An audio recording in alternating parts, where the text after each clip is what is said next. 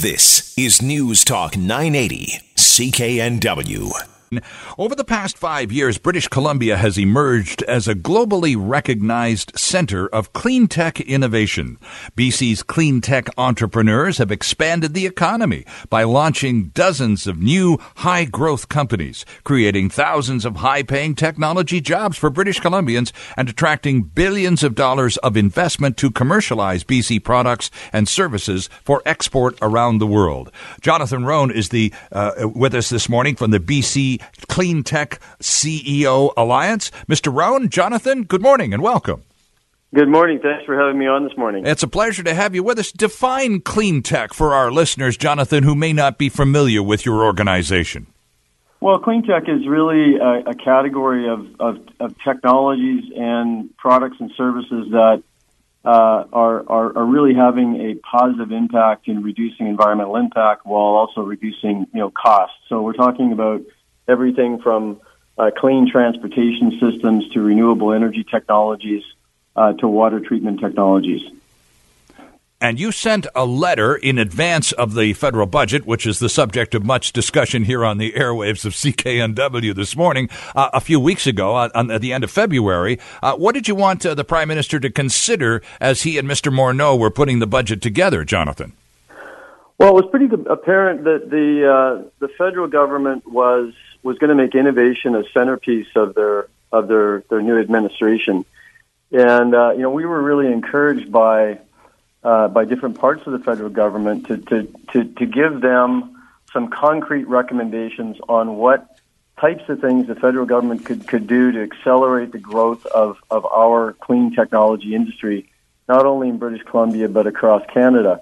And so our recommendations were kind of a clear set of outlines. It ended up being a letter signed by 200 CEOs across Canada, basically saying, we'd like you to consider making some strategic investments in areas that would help accelerate job creation, expand our clean technology industry, and help scale up some of our industries, because we're really talking about an industry that is not just growing in Canada but also around the world, and we're faced with some significant competition from other parts of the world who are all trying to get a piece of this massive multi-trillion-dollar market.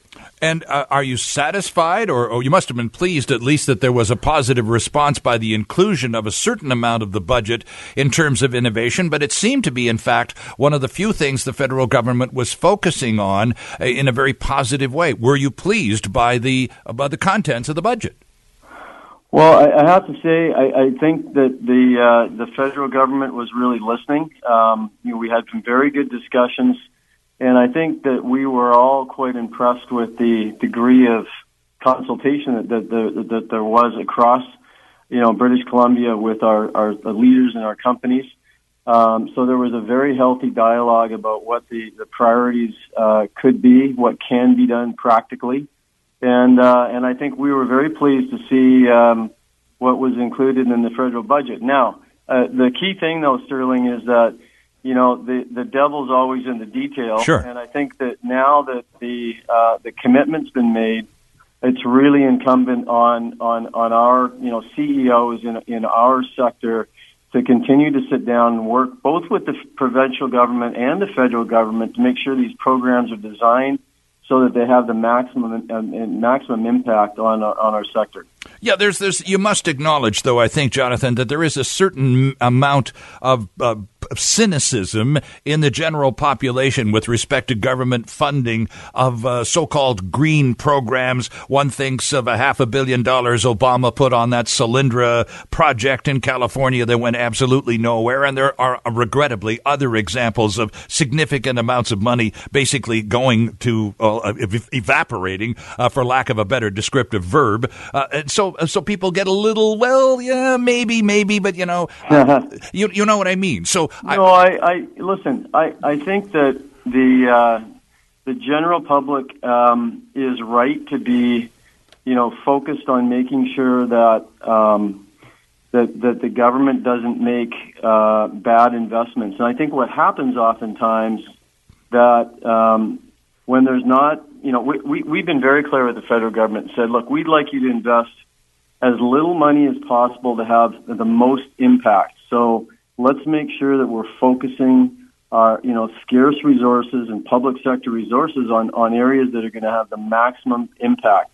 And one of the areas that we think can have a significant impact is on creating a capital market for Cleantech in Canada, and that will actually return money to taxpayers. Okay, how do you and go I about? Also want to point out, I think it's also important to point out that even though there are some high-profile failures, there's lots and lots and lots of successes. I mean, the solar industry in California has been a phenomenal success, and there's been lots and lots of jobs created.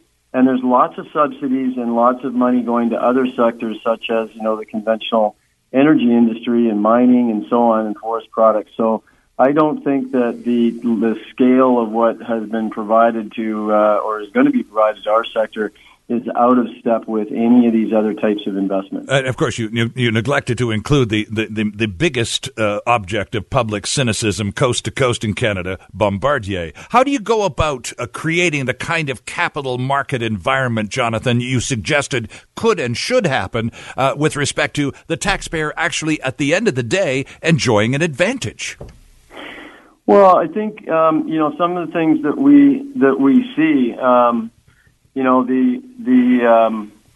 The provincial government, for example, has done a great job with creating $100 million venture capital program, and those funds are actually going into a fund of funds that's then going to invest in venture capital funds across British Columbia to give them a boost so that they can go out and secure additional capital both inside Canada and outside of Canada.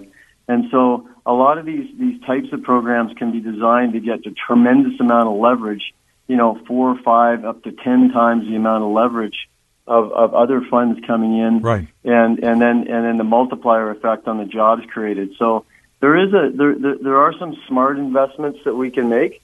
I think the province has done some very good things. We think the federal government can do some good things in this regard as well. All right. Well, we wish you considerable success with that, Jonathan Rhone. Thanks very much for joining us this morning. I really appreciate it. Thanks very much. Have a great day. You too. Jonathan Rhone is the BC Cleantech CEO Alliance Chair. Vancouver's News, Vancouver's Talk. This is News Talk 980, CKNW.